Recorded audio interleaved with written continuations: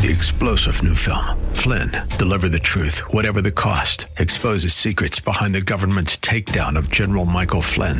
Flynn knew what the intel world had been up to. He ordered the first audit of the use of contractors. This set off alarm bells. He told the truth. He was the most dangerous person for Donald Trump to hire. They had to get rid of Flynn. Flynn, Deliver the Truth, Whatever the Cost. Available now. Watch it today. Go to salemnow.com. salemnow.com. Pastor Keith Crosby of Hillside Church. But the bottom line is God did not make Pharaoh do anything Pharaoh didn't want to do already. Like the swan, like the iceberg, the tip of the iceberg, we can't see what's going on beneath the waterline. There's so much going on, and we lack the capacity to exhaustively understand what God is doing, how God thinks, and what it means to be holy and righteous and pure. We can only know sufficiently that He is the means of our salvation, and we must trust in Him. I can see the promised land, though there's pain within the plan. There is victory in the end.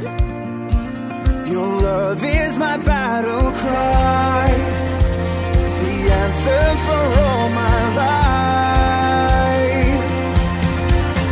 Every giant will fall, the mountains will move, every chain of the past you've broken into. All the fear of the lies, we're singing the truth, that nothing is impossible with you. Oh, nothing is impossible. Hello and welcome to the Grace to Live radio broadcast with Keith Crosby, Senior Pastor of Hillside Church in San Jose, California. We are so grateful that you've joined us today for the broadcast, and as we always do, we would encourage you to follow along with us in your Bibles if you can. On today's broadcast, Pastor Keith continues his study in the book of Romans with his series of messages entitled The Anatomy of God's Sovereignty. So if you have your Bibles, turn with us again to the book of Romans, chapter 9. Now here's Pastor Keith with today's study.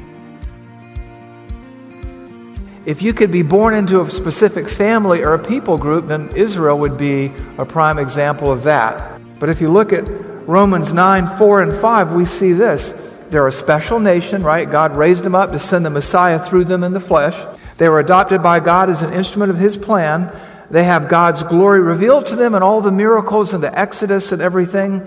They were given the law. They have the privilege of worshiping Him, and they failed. Why? Because it's not up to us. It's up to God. We do not earn our salvation. We do not merit our salvation. The Jewish people largely and mostly rejected their Messiah.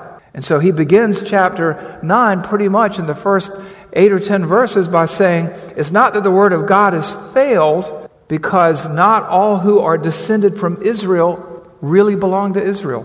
And not all the children of Abraham are his children because they are his offspring. This means that it is not the children of the flesh who are children of God, but the children of the promise are counted as offspring. God the Holy Spirit, through the apostles' pen, begins to introduce and explain concepts to the readers in Rome and to us here by extension that are complicated. It requires us to think through our faith, to look at the Word of God and say, what does it say? What does it mean? How then shall I think and live? And so there was no performance aspect in anyone's salvation or election. God chose, God showed grace, and He uses a lot of illustrations from the history of Israel to point that out. Look with me again at verses 10 through 13. He says, and not only so, but also when Rebekah conceived children by one man, the same father, right? This time it was Isaac, not Abraham. Our forefather Isaac, though they were not yet born and had done nothing either good or bad, in order that God's purposes of election might continue, not because of works, but because of Him who calls, she was told, the older will serve the younger, as it is written, Jacob have I loved, but Esau have I hated. God drives this home ever so clearly in Paul's discussion here. Not all of Abraham's descendants, right? Ishmael, not children of the promise, but Isaac was his child. Not all of Isaac's kids, Esau is outside of grace, so to speak, outside the promises, but Jacob is inside. And this is God's plan. We look at it up close, can't see the forest for the trees, but we're looking at it right now from 30,000 feet, and there's a bigger plan than what we can see. We've talked about this before. There's that tip of the iceberg perspective that we only see a fraction of what's really going on. And God is telling us through His Word here, there's so much going on here. Understand, my word hasn't failed with my people. Not all of the people of Israel are Israel. They're not all children of the promise. And He begins to give us these examples. Technically, Esau was the firstborn, and under Jewish tradition and custom, he would have gotten the promise, but he didn't. Jacob did. And God chose Jacob not based on Jacob's character, because Jacob was a lying, conniving kind of guy. But what does God's word say? It says, Jacob have I loved, and Esau comparatively have I hated. And that I made my choice so that my plan of election would continue, not because of works, but because of my will. Not because of their performance, but because of my sovereignty. God would cause all things to work together for good in the life of Jacob, who He had called according to His purpose. And those He calls, He predestines, and those He predestines, He glorifies. God worked through Israel as an elect nation, as a chosen vessel, not through all the nation, for not all who are descended from Israel belong to Israel, and not all who are children of Abraham because they are His offspring, but because God determines. God made His choice according to His purpose. He, after all, is God. It does not depend on our ability. It doesn't matter how special we are. Nobody's special. We're all the same in that we're all sinners. It isn't about our gifts or our ability. It's about His sovereignty. He chose Jacob despite his character flaws. God doesn't rely on us, but He employs us. God chooses according to His sovereign plan. That's what's going on here. This is the heart of sovereign grace. This is the heart of the sovereignty of God, is that God is in charge of virtually everything that happens. Nothing happens by accident. Everything happens according to His plan. Right down to raising up Israel as a nation among all the nations through whom He'd send the Messiah, saving some of those people. Not all the children of Abraham are really the children of the promise. Not all the children of Isaac are going to receive God's favor. You see this. We obviously talked about this in John 6:64 and 5, that Jesus said, you cannot come to the Father, you cannot come to me unless it's been already granted by the Father. But you even see it in the opening verses of John 1. In John 1:11 through 13, we read this, and we often read this and don't think about what it says. It says, He, is talking about Jesus, came to His own, and His own people did not receive Him. But to all who did receive Him, who believed in His name, He gave the right to become children of God, who were born, and then He says what did not come into play, who were born not of blood, not because they were Israel, not of the will of the flesh, they couldn't earn it, they couldn't work for their salvation, they couldn't deserve it, or the will of man, it doesn't matter who your father is or what he did for you, but of God. We read that and we miss. Born according to whose will? Not the will of man, not the will of the flesh, not according to blood, who are born according to the will of God. Those who receive Him are those born according to the will of God. Don't miss what's going on here. We have an abbreviated version of this verse here on 13 here. It says, who were born but of God. There it is, who were born of God. That's the grammar of what's going on here. He came to His own, and His own people, Israel, did not receive Him, but to all who did receive Him, who believed in His name, He gave the right to become children of God who were born of God. They weren't born of the flesh. They weren't born of a bloodline. They weren't born because of what their fathers did or didn't do. They were born of God. In fact, when it talks about the election of Israel, the choice of Israel in the Bible, in Deuteronomy 7:7, it makes clear that they were nothing special. It was not because you were more in number than any other people that the Lord set His love on you. That's what foreknowing is. And chose you, for you were the fewest of the peoples, of all peoples. There is another more clear-cut and graphic picture, and I want you to write this down. Ezekiel 16:1 through 18. Ezekiel 16:1 through 18. As you're wrestling with this and saying, boy, this is hard to listen to, hard to hear, in this part of the passage, it is a picture, it explains God's basis for his choice of Israel in extraordinarily graphic language that is not going to be up here on the screen. It begins by saying, tell Israel this, or remind Israel this, that your father was an Amorite and your mother was a Hittite. And when you were born, they threw you into the field and you wallowed there in your blood and your cord was there and you hadn't been washed and you hadn't been rubbed with salt. And as you just wallowed in your abandonment, I passed by and I looked at you and said, live. And that was it. That's why God chose Israel, not because they were special, not because who their parents were. And then it goes on through there in some really, really graphic language, which today I choose. There's nothing wrong with the language, because it's in the Bible, but you want to read that so you can understand that God chooses based on what God chooses, not based on what we do or who we are or how special we feel we might be.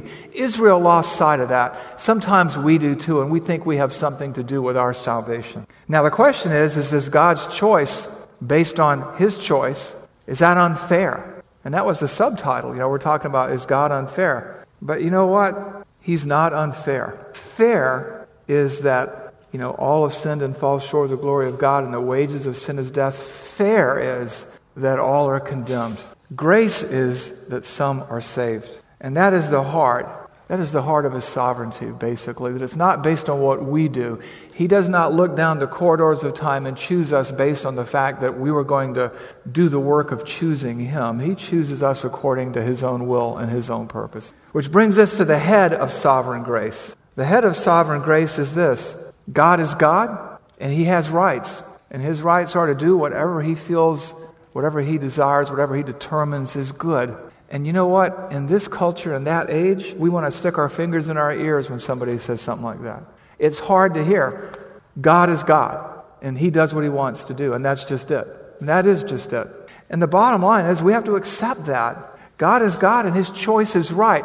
By definition, everything God says, thinks, and does is right and righteous and good and perfect and holy. He knows how we think. He knows human nature. And so he does these Q&As to help us to think critically and biblically throughout the book of Romans. And he says, what shall we say then? Is there injustice on God's part? Is God unjust? Is God unfair? And he answers for us, by no means. For, verse 15, because he says to Moses, listen to this. What do the words say and what do they mean? I will have mercy on whom I have mercy, and I will have compassion on whom I have compassion. Verse 16, what are we to conclude from this? So then, it depends not on human will or exertion, but on God who has mercy. And he gives a second example, verse 17. Because Scripture says to Pharaoh, for this very purpose, I raised you up, that I might show my power in you, and that my name might be proclaimed in all the earth. Another conclusion in verse 18. So then, he has mercy on whomever he wills, and he hardens whomever he wills. Now, I know for some that's hard to take because you've never been taught that. I mean, how many of you have heard 4 or 5 sermons on Romans 9 in your life? Right? Okay. How many of you have heard one sermon on Romans? Okay. How many of you haven't heard sermons on Romans 9 before? Yeah, well, this is hard. It's not fun to teach, but it's right to teach and it's good to teach. And here we have the thought process behind God's sovereignty. That's his divine prerogative. That's his godness. He is God. And he's going to do what he's going to do. And it's hard for us to grasp because we don't have the capacity. We don't have the random access memory. We don't have the RAM. We don't have the hard drive space. We don't have the processor speed to bring all this in and to understand it exhaustively. But we can understand it sufficiently. One commentator noted the natural human response is to assert that God was unjustly arbitrary in choosing one over the other, Jacob over Esau, before they have the opportunity to trust or reject him, or to be obedient or disobedient. That natural response, however, is tantamount to saying that there is injustice with God. So Paul asked rhetorically if we have the right to accuse God of being unjust. Are any of us suitable to pass judgment on God's action or his thinking or his thought processes? I don't think so.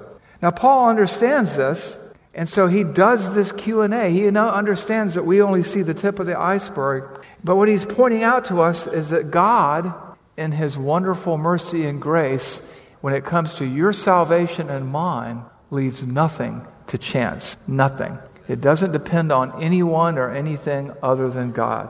God doesn't depend on human nature, on human fickleness, or on human effort. He is sovereignly and perfectly so, right down to the finest detail. Verse 16, so it doesn't depend on human will or exertion, but on God who has mercy. Somebody goes, well, where's the freedom in that? Well, let me tell you where the freedom is. Imagine if your salvation depended on someone else's human initiative like mine. Imagine if my salvation depended on you, or your salvation depended on someone else here. And think of your salvation. I remember the moment where I embraced Christ. I was overwhelmed with my sense of sinfulness. And I remember I burst into tears and I cried out to him. I was crushed. It was funny. Terry was riding in a car with her sister, and I was in a car by myself, driving, thinking about a sermon I just heard, and I was just crushed to pieces by the power of the Holy Spirit, opening my eyes to my sin. Now let me ask you, and not everybody has this dramatic moment, but how many of us raised our hand and said, Holy Spirit, come now and break my heart, open my eyes to my sin, and crush me before a holy God? And nobody did that, because we were on a path to destruction. There's none righteous, no, not one. There's none who seeks for God. There's no fear of God before their eyes. And so God sought us. Thankfully, he did not leave our salvation to human agency. God thankfully exercises divine prerogative, his rights as God and creator and owner of the universe, and he does what he does according to his will. Verse 17, for the scripture says to Pharaoh, for this very purpose I have raised you up, that I might show my power in you, and that my name might be proclaimed in all the earth. So then, verse 18, he has mercy on whomever he wills, and he hardens whoever he wills. Isn't that what the verse says? I mean, it's just hard to read. And I know there's a human temptation to try to go over to this part of the Bible and grab this verse out of context. And doesn't it say that God desires all men to be saved and to come to a knowledge of the truth? He does. And do they? No, they don't. And if he didn't save some, none would be saved. Doesn't it say in Hebrews 6 that, be careful not to lose your salvation? No, it doesn't say that. It doesn't say that. You know what it says? It says, if you could, you would never regain it again. And then he goes on to say, but we believe better things of that about you. This is what the text says. Now we say, well, wait a minute. What about poor old Pharaoh here? I mean, God hardened him. He raised him up. Oh, but you know what? When you read it, it's like this. Pharaoh had already enslaved Israel. Pharaoh was already an arrogant, wicked, cruel human being, wanting people to expose their children to crocodiles. And basically he says, I called you out for this. He put Pharaoh on display for all of his wickedness, and he put him under pressure, and he backed him into a corner where he had two choices: repent or stay the course. He put him in a situation to bring out of him what was already in him. Pharaoh is like a tea bag. When you put a tea bag into boiling water, do you ever get ice cream? Not in my experience. But what's in the tea bag comes out, and the heat brings it out. Ice melts under heat and clay hardens, and Pharaoh hardened under the heat of the trial that God subjected him to. R. Kent Hughes said this: Pharaoh deserved death, but God did not strike him down. Rather, he allowed him to continue to live and to reign so that God could demonstrate his power in the repeated defeats of Pharaoh. Pharaoh became an international illustration of God's supremacy or sovereignty. Paul mentions that God hardened Pharaoh's heart, but does not go into Exodus to explain the other side of the coin. And we will get into human responsibility later, that Pharaoh hardened his own heart. The Exodus account reveals both. In truth, God gave Pharaoh every opportunity to repent, but Pharaoh resisted God and therefore hardened himself to divine rule. Sunlight melts ice, but hardens clay.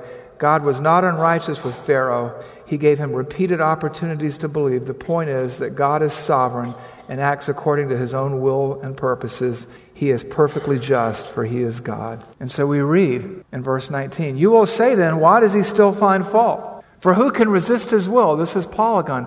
He's talking about Pharaoh now, and he goes, okay, so whose fault is it? Paul says, you will say to me, the Holy Spirit through Paul says to you and I, you will say to me, why does he still find fault? For who can resist his will? And then in verse 20, we get a Job. Do you remember Job? Job's like, why is this happening to me? And all of his friends are going, yeah, all this stuff's going on here. You must be a bad guy, Job. And Job is like, you know what? I don't know why this is happening. Why is this happening, God? And God steps in and says, who is this? Who is this that darkens my understanding? Who is this? Who is this? And he looks to Job and says, gird up yourself like a man and answer me. I'm God. And he tells Job, you're never going to know why all this happened.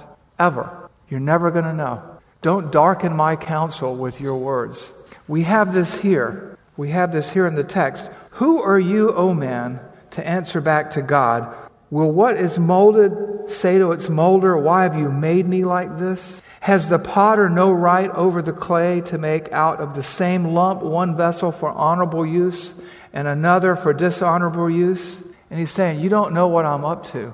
Who are you to question me? I made you, O man. And do I not have the right to do what I want to do? And somebody's saying, oh, that sounds so terrible, Keith. I didn't say it. I just read it to you. And then in verse 22, he gives this hypothetical to remind the reader of their rightful place before him. He says, what if I did? What if I did? Verse 22. And it's hard to read. I get it. What if God, desiring to show his wrath and to make known his power, has endured with much patience vessels prepared of wrath prepared for destruction, in order to make known the riches of his glory of the vessels toward his vessels of mercy, which he prepared beforehand for glory, even us whom he has called, not from the Jews, but also from the Gentiles. What's going on here? It's this Q&A. He's like, think, people, think. This is God. What if he did do that? Would you reject his salvation? Would you reject him? He's like, he's God. He can do what he wants to do. He can harden who he wants to. He can have mercy on who he wants to. He can have compassion. And he's chosen to have compassion on you. Will you answer back to him? Why? And then he reminds the readers in Rome, you Gentiles weren't his chosen people, but he's chosen some of you anyway. He's chosen us. And so he's reminding them of what is true, that God is sovereign, and that we're seldom able to see beyond our own circumstances. It's like we're a musical note in a concerto, and all we can see is the measure that we're in, but we don't see the other thousands of notes out there, and we don't know where the piece is going, but God does, and he's sovereign over it, and he has raised us up for such a time as this to participate in his redemptive plan, to be recipients of his sovereign grace, because he chose to, because he's God and we're not. And so he says, what if God was, as you charged, unfair? What about you? But the bottom line is, God did not make Pharaoh do anything Pharaoh didn't want to do already. He didn't do that. It's again like the swan, or like the iceberg, the tip of the iceberg. We can't see what's going on beneath the waterline. There's so much going on, and we lack the capacity to exhaustively understand what God is doing, how God thinks, and what it means to be holy and righteous and pure. We can only know sufficiently that he is the means of our salvation, and we must trust in him. I mean, should we be displeased at the way that God has gone about our salvation?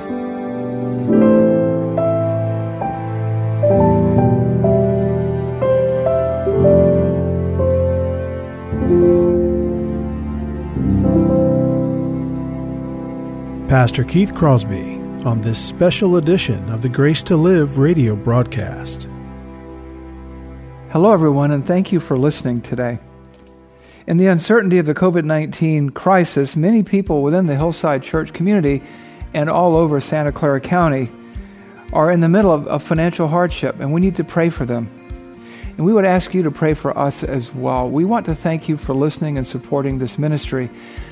But it is a listener-supported ministry, and as much as we covet your prayers, we also ask you to consider a financial contribution to the ongoing work of this radio broadcast.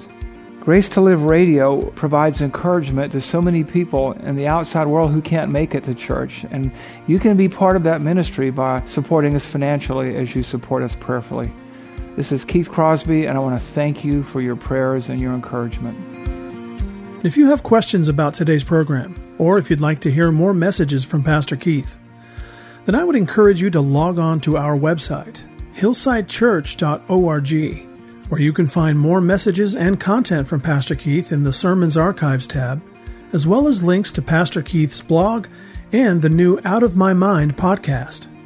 You can also connect with us to see the many things happening here at Hillside Church, including our service times, ministry opportunities, and our calendar of upcoming events. Again, all this and more can be found by visiting the website hillsidechurch.org. Well, we hope that you'll join us again right here next time on Grace to Live. But until then, I'm your host, Kevin Reeves, and on behalf of Pastor Keith and everyone here at Hillside Church, it is our prayer that the Lord will richly bless you and keep you. And thanks for listening.